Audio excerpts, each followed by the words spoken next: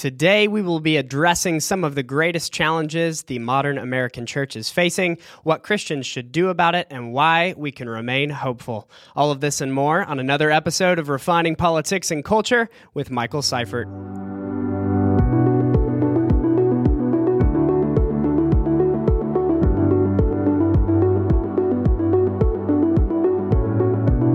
All right, welcome back to another episode of Refining Politics and Culture, where we explore what it looks like together to have vitally important political, cultural, and faith conversations, all with the goal of exuding conviction and grace, truth and love in our discourse. Thank you so much for tuning in today. Really honored that I have the opportunity to speak to you about these vitally important topics, and we have a lot to get into today. And topics that I'm really looking forward to, things I've been thinking a lot about recently and have had really good conversations with others about. Before we get into the bulk of it, I want to cover a few current events. So if you've listened to my episodes previous to this one, you know I've spoken a lot about the policing debate currently in our country and what reforms are necessary, what reforms are radical and would lead to nothing but despair in communities that are already struggling in other ways. We are seeing the effects of some of those radical policy changes and decisions already taking place in our country, in cities where they have taken moves to do things like defunding the police or disbanding their police forces within their region. So this is a real headline. Out of the National Review, Minneapolis spends thousands on private security for city councilmen amid calls to defund the police. So you remember last week in an episode I talked about how in a society, when the police are defunded, it's not like security goes away. It just gets hoarded towards the people that can afford it. So the rich will still pay for their private security, and low-income communities will have nothing. So violence runs rampant while the gated neighborhoods continue to stay safe. So police don't go away. They just become privatized. We are literally seeing that take place in real time. Just a few weeks ago, we know that 9 out of 12 Minneapolis City Council members took formal action to begin the process of disbanding their police force as a city. And then on Monday, this article comes out. Minneapolis has spent over $63,000 to provide private security for members of its city council. By the way, this is $63,000 of taxpayer funding, so paid for by the Minneapolis citizens that will not receive this security. I can't think of a greater display of corruption. $63,000 to provide private security for members of its city council, which has been outspoken in calls to defund the police department following the death of George Floyd. Andrea Jenkins in Ward 8, Philippe Cunningham in Ward 4, and Alondra Cano, Ward 9, are being provided security details that cost $4,500 a day, a city spokesperson confirmed to local outlet Fox 9. So this is wild, obviously. And again, it only goes to show more of the reality of what takes place in societies that take radical moves toward policing.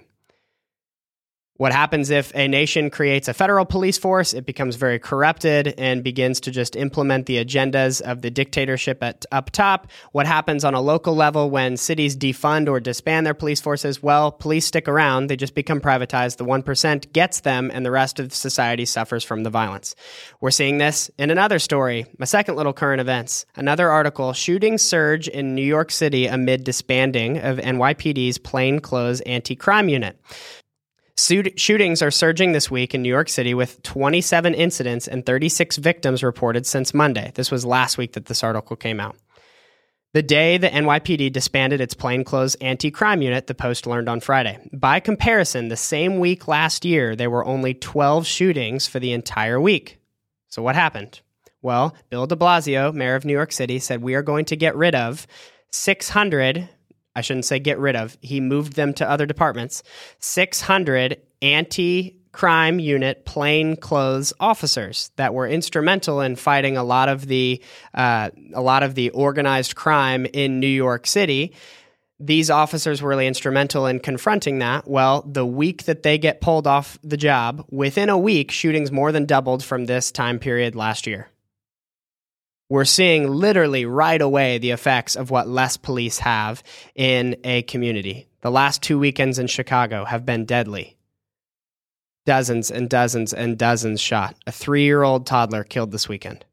I don't know where the Black Lives Matter movement is on that. Nobody's calling out, but we're going to call it out on this show because life is life and it deserves to be protected and spoken up for.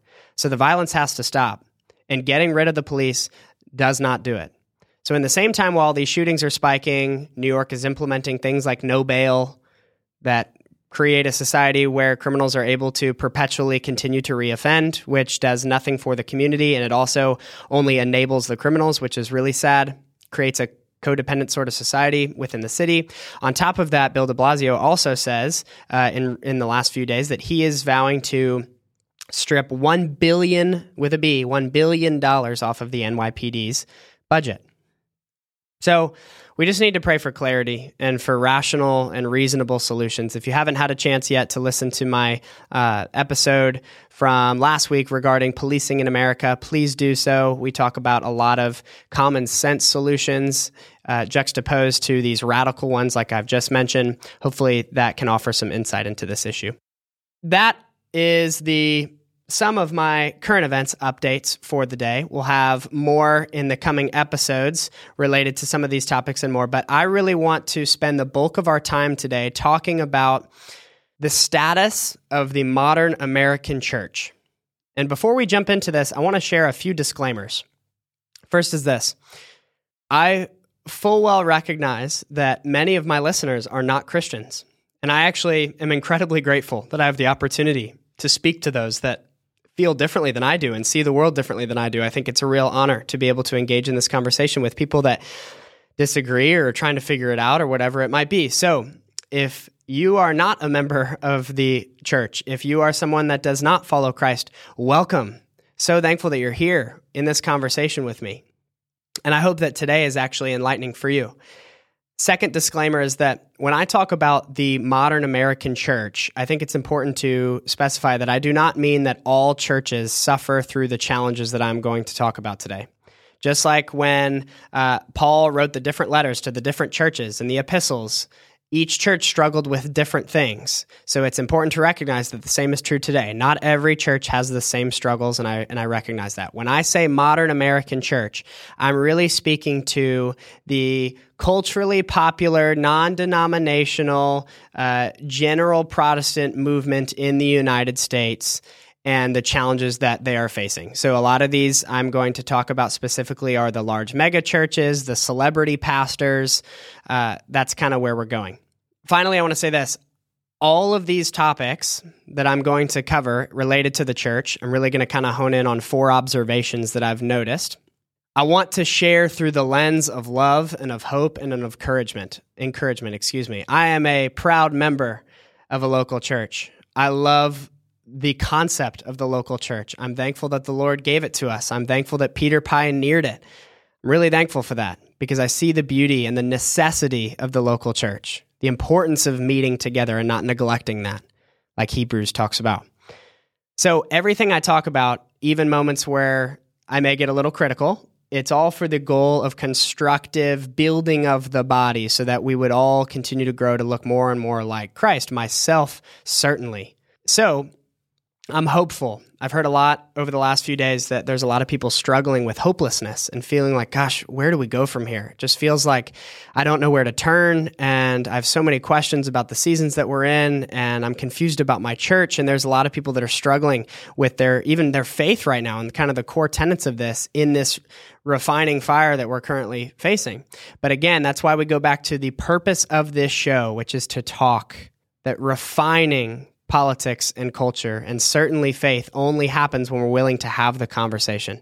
We're clearly going through a refining process in culture right now. It's time more than ever to press in and engage with these important topics. So those are a few disclaimers before we start. I want to really look to the scriptures on this today, because if we're talking about the church, we should look to the Bible. I want to really keep it as much to the Bible as possible, because this should be the base layer for all of our assumptions and perspectives about the world around us. This is 2 Timothy 3. But mark this. So Paul is talking. There will be terrible times in the last days. People will be lovers of themselves, lovers of money, boastful, proud, abusive, disobedient to their parents, ungrateful, unholy, without love, unforgiving, slanderous, without self-control, brutal, not lovers of the good, treacherous, rash, conceited, lovers of pleasure rather than lovers of God, having a form of godliness but denying its power. Have nothing to do with such people, Paul says. They are the kind who worm their way into homes and gain control over gullible women who are loaded down with sins and are swayed by all kinds of evil desires, always learning but never able to come to a knowledge of the truth. We see that big time today.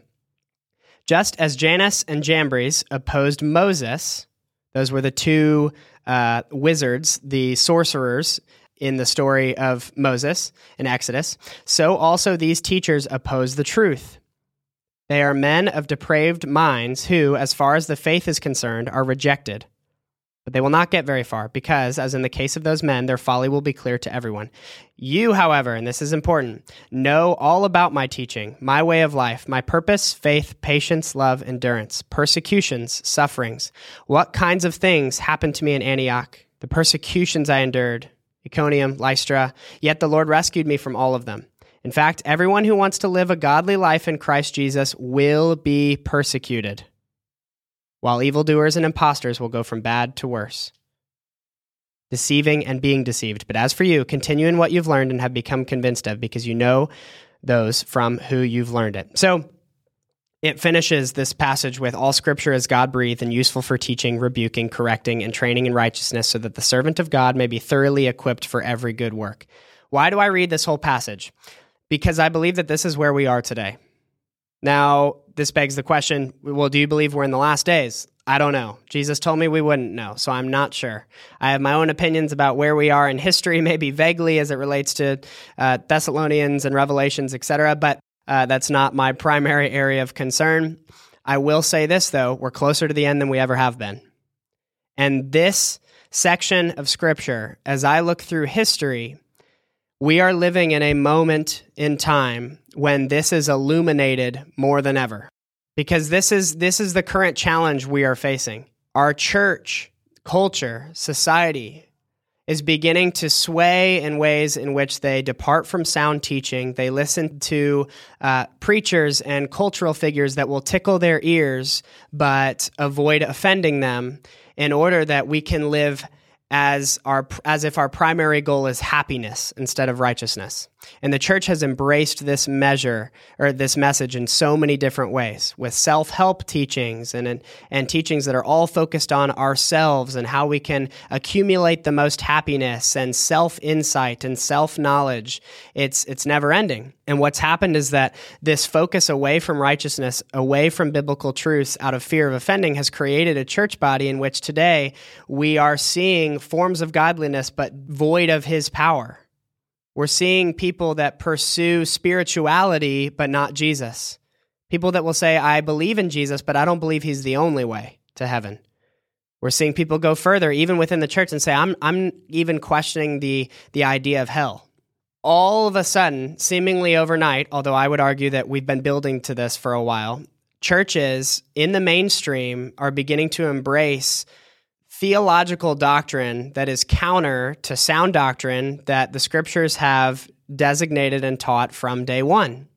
And it's seen in movements like the Liturgist podcasts and all these different groups that are focused on basically tearing down Christianity and starting new, basically creating a God in their image instead of allowing us to recognize that we are humans created in God's image and that our basis of morality always has to be the scriptures. So I want to categorize everything I'm going to talk about into 4 key observations. The first is this: something unfortunate that's taken place that I've noticed over the recent years, and especially this last 2-3 years, with the rise of identity politics and the rise of cultural confusion. The church has allowed the world to redefine key tenets of the faith. Love now, in the world's eyes, does not mean what the Bible says love means. God is love. And so therefore, I cannot actually understand the act of love without an understanding of who God is. The world has attempted to redefine morality to be something that's relative instead of something that is objective. because morality is inherently objective. Otherwise, it's not morality. Morality is a code of rights and wrongs. If that's subjective, then what type of code is that? If it changes with my preferences, then what type of code is that? But unfortunately, the church has refused to stand up and say there is one way, the way, the truth, and the life. And that anybody that wants to come to the Father and experience heaven has to come through that beacon of truth, that definition of truth and morality. There's only one. The church has allowed the world to redefine justice. Justice today means social justice, where the world and the culture around us values equity instead of equality. What's the difference? Well, equality basically says we should all have equal opportunity. Nobody should be restricted an opportunity to succeed in this country through our laws, through our doctrine, through whatever it might be. Equity says equity of outcome. It's a manufactured equality of outcome instead of equality of opportunity. So social justice emphasizes equity of outcome by manufacturing through practices like affirmative action to create a society in which people who society and the postmodern society has deemed the oppressed are elevated to these different positions, while those who have been deemed oppressors, the whole focus is on tearing them down. When Exodus 23 is very clear about this, that we should not show partial justice toward the poor. The justice should be a blind thing that covers everybody equally. We shouldn't show special favor to the poor, special favor to the oppressed in our justice system. But that's the very opposite of what social justice teaches today, where it's all manufactured. And again, like critical race theory, you're separated into oppressor or oppressed. True justice sees everybody on the same playing field. We are all equal in the sight of God. And for us to come in and manufacture equity of outcome would actually be playing God in a position that we are not allowed to. That is not our role. Second observation is this: the church has stayed silent on offensive truths out of fear of pushing people away, pushing people out of the seats, lowering their church attendance. So what will happen is that the church has only been willing to talk about challenging cultural topics that are culturally friendly. It's why you're seeing pastors over the last month that have never talked about politics at all before, all of a sudden focusing their last 4 sermons on social justice, systemic racism, equity of outcome, manufacturing society to create equity, etc. Now, not all these things are bad. For example, it's great that we are having a conversation about the pains that are still being experienced from America's history and from the history of slavery, and from generations that have preceded us that have handled racial equality very poorly. So that's a good conversation to have.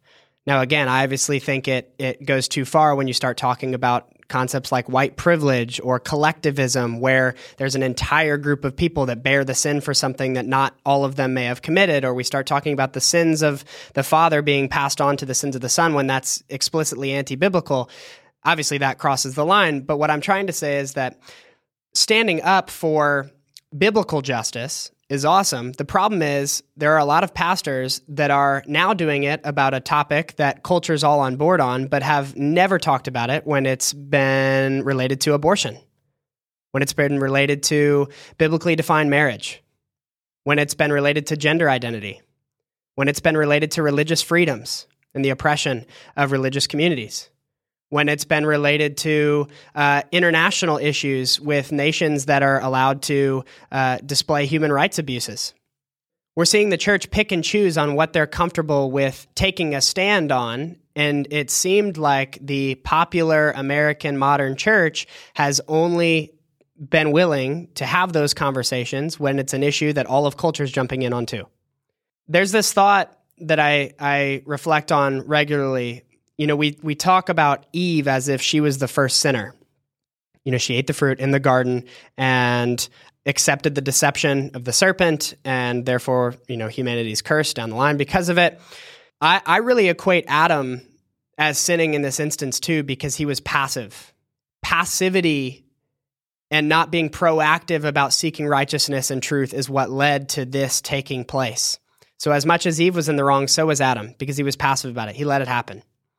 And what we're seeing today is that there's this quote I love. It says that a mist from the pulpit leaves a fog in the pews. A mist in the pulpit creates a fog in the pews. We're seeing pastors that are unwilling to talk about the offensive truths of the gospel because, again, the gospel is inherently, in a way, offensive. It's saying the way you're living's wrong. You need a savior. You are broken. Jesus came and suffered death so that you could have eternal life. And it's the beauty of the gospel. It's the truth of the gospel. But when pastors will distort it or minimize it, when they'll diminish away from talking about that there is a reality of hell and Jesus came to save you from it, we rob the congregations of an opportunity to experience true life and true righteousness.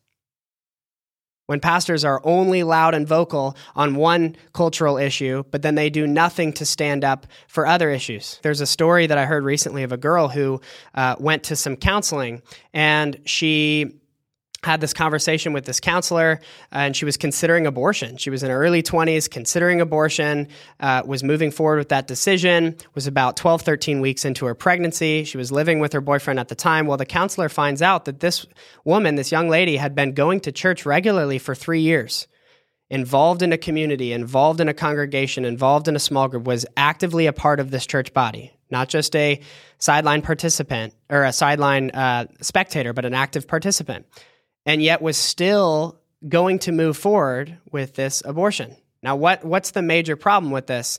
Well, there's many, but the biggest takeaway for me was, how on earth could she have gone to that church for 3 years and never have heard that that is not a way to righteous living?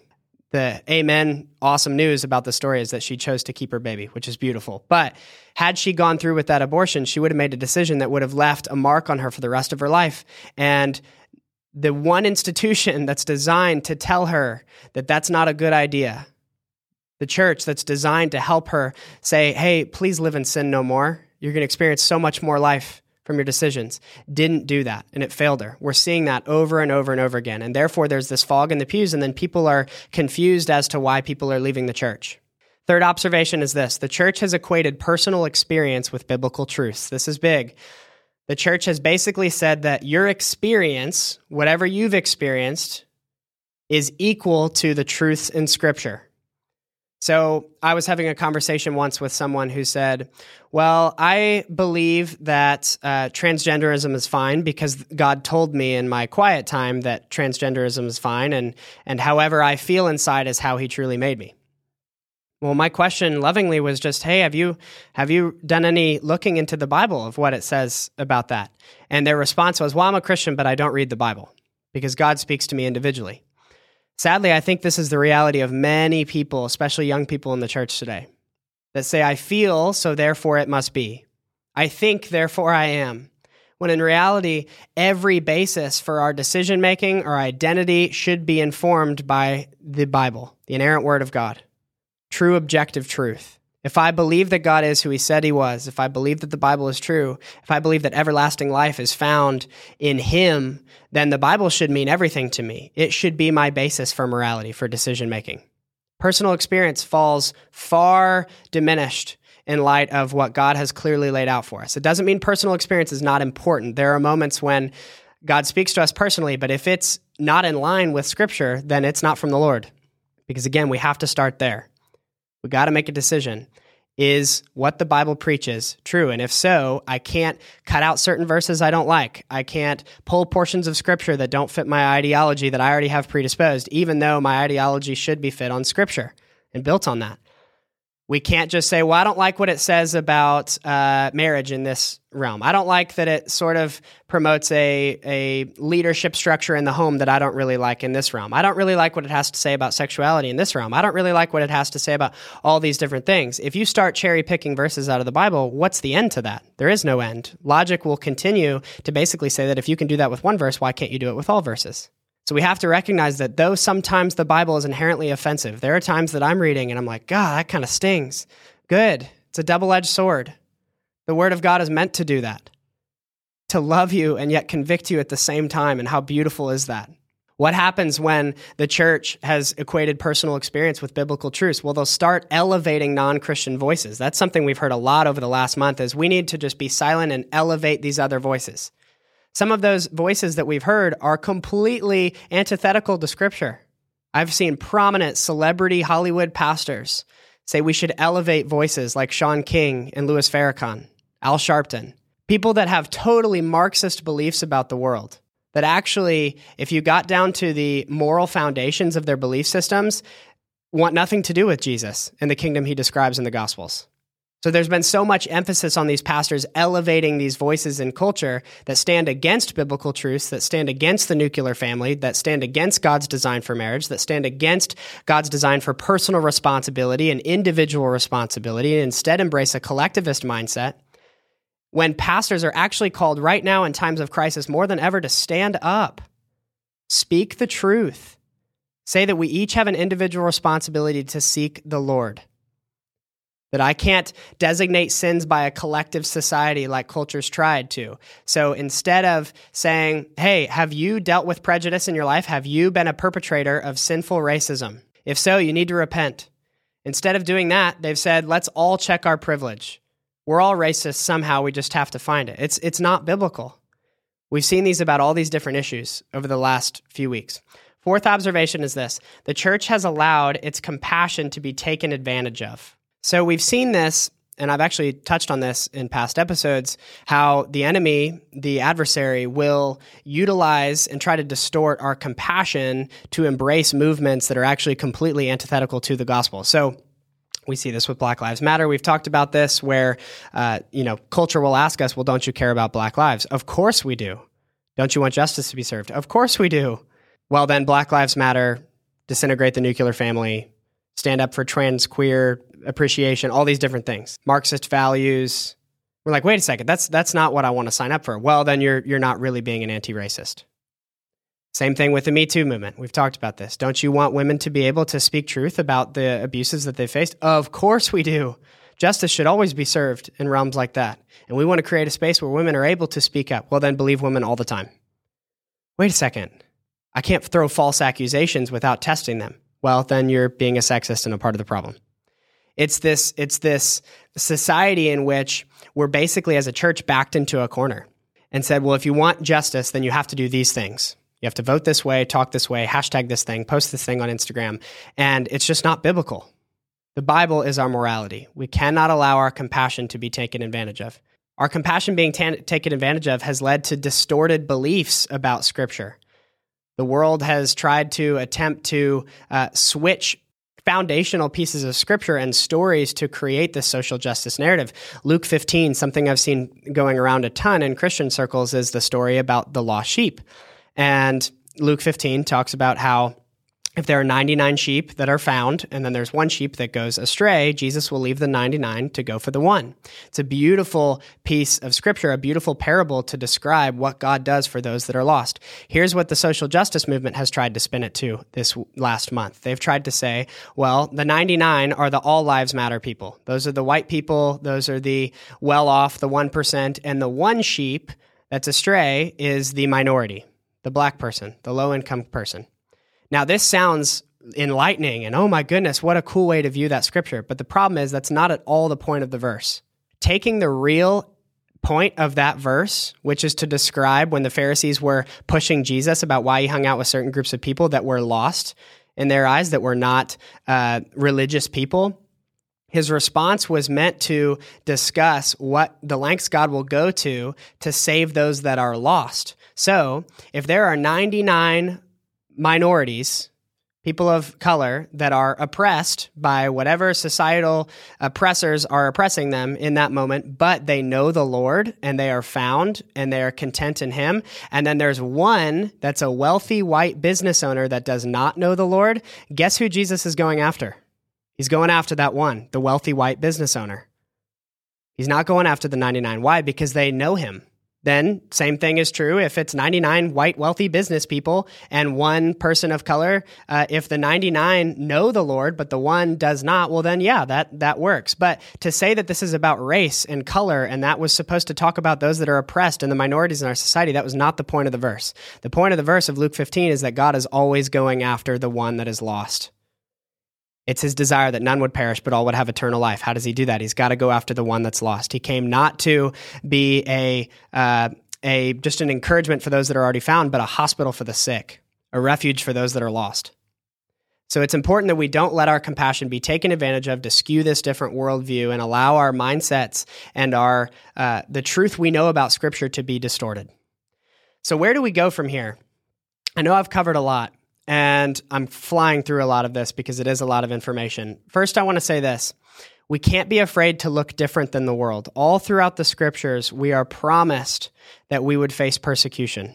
1 Peter 3 says that we will literally suffer for doing good. We shouldn't be afraid of this. We shouldn't be afraid to look different than the world. Sometimes in our modern Christianity, we've gotten really comfortable with our lattes and our coffee shops and our Bible studies that we've kind of forgotten that Christian values actually stand opposed to much of culture. We've forgotten the reality of 1 John 5:19 that says, we know that we are of God and the whole world lies under the sway of the wicked one. So if you are in Christ, you're in God. If you're not in Christ and you're with the world, well, the world lies under the wicked one. We've forgotten that sometimes because our lives get really comfortable and cushy. And so it's important we recognize that it's actually the norm, and it was for the early church fathers certainly, to be oppressed, to face persecution for wanting to do good, for being falsely accused of things because of your faith in Christ. That's a norm, and we shouldn't be afraid of that. We should be able to speak the truth all the time. We should be able to stand up for racial justice in all forms, against police brutality, against abortion, against fatherlessness in the United States, against all these different issues that perpetuate the problems, not just pick and choose what things we're willing to speak out about because it's culturally popular to do so. We can't be afraid to look different than the world. And I pray that today there's a new courage that you feel, a boldness to say, you know what, I do look different than the world. And that's actually the point. This is not a time for lukewarm Christianity. This is a time for Christians to wake up and realize it's time to make a choice. Who am I living for? Am I living for the cultural gospel that sways with the tides of the world, and I follow Jesus when it lines with culture and makes me cool and gets me Instagram followers? Or am I actually going to realize that I may be persecuted because of my beliefs, but that doesn't matter. I'm standing strong. Jesus talks so much about he'd rather have you cold than even lukewarm, because lukewarm's a dangerous spot. We're swayed by the world, and then we actually have the potential to sway others when we're in that spot as well and believe a lot of distorted mindsets. Second thing, an informed church is a powerful church. A church that is seeking truth, the reality of the gospel, not just the parts that make them comfortable. That is a powerful church. That's a church that the Lord will use to change the world because their love is not just in word, but it's also in deed. That their faith is acted out upon. Not just when it's comfortable, but when it's uncomfortable. If there's issues that you want to talk about in church, that you have questions on, you should be able to go to your pastor, go to your leader, and share those things. Ask those questions. Respectfully, of course, in honor of the position that they hold, but saying, hey, I'm not hearing this topic discussed, and I think it'd be really important for us to discuss this. Can we please? Again, it's always important to do that politely, but it's important that we're pursuing truth now more than ever, because secularism, the religion of secularism, is attempting to encroach its way upon Christianity, and it's actually doing a good job of it in a lot of ways. Many, many, many people in our country are moving from I believe in Jesus, to, well, I'm spiritual. I believe in something. They don't like all the tenets of the faith, so they pick and choose what they want. And true believers in Christianity, we cannot fall into that.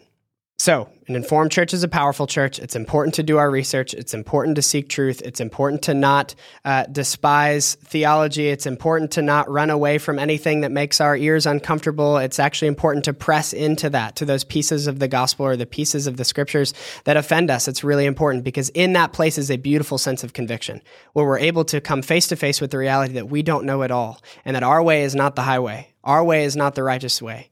But the Lord has a better way for us. And when we can choose that and follow that, we're actually led into more life, even if it stands countercultural, which it often will, as we've been told. Final thing I want to say is this. John 16:33. Why can we be hopeful? Well, because Jesus says, I have told you these things so that in me you may have peace. In the world you will have tribulation, but take courage. I have overcome the world. We talked about in 1 John 5 that the whole world lies under the sway of the wicked one, but Jesus has actually come, like he said in John 16, to overcome that world. And for anybody that would put their trust in him, they get to have eternal life, knowing that this world is actually not our home. That we pass on to a better place where we no longer toil with the deceptive nature of the enemy. and the sway of the wicked one, but instead we've held fast to the promises of Scripture, to the promises of the Lord, and we get to rejoice with Him in the fellowship of Him and the communion of believers.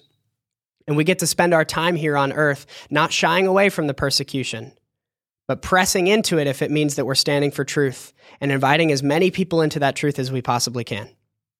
Finally, I'll say this. If all of this to you was a bit foreign, if you are one of those people that say, I just don't know about any of this, I don't know if I believe any of this. I know that today has been very theological and faith-based in nature. I encourage you to ask this question. Who am I living for? Why am I doing what I'm doing? Why am I doing what I'm doing? What is my emphasis and my reason for being? Why am I here?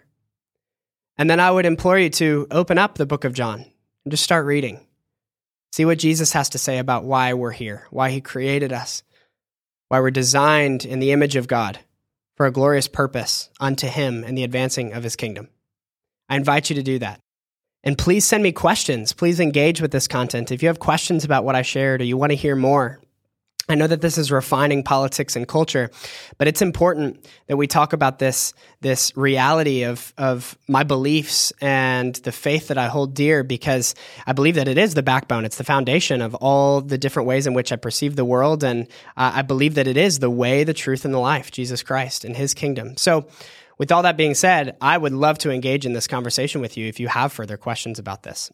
In fact, speaking of questions, I was hoping we'd get time to do a Q&A today, but I'm going to have to push it back because I wanted to ensure that this topic was able to be given what it fully merited, which was a really in-depth conversation. And so I hope this was a blessing to you. Really looking forward to speaking with you on Thursday. We have an exciting episode with a really intriguing topic. So looking forward to getting to that. Please continue to share this content with your friends, family, on your social media pages. Please continue to offer positive reviews on Apple if you haven't already. Subscribe to this show on Apple, follow us on Spotify, and continue to engage with social media with me on Instagram at CycleMeifert and on my website as well. Looking forward to speaking with you all Thursday. This has been another episode of Refining Politics and Culture with Michael Seifert.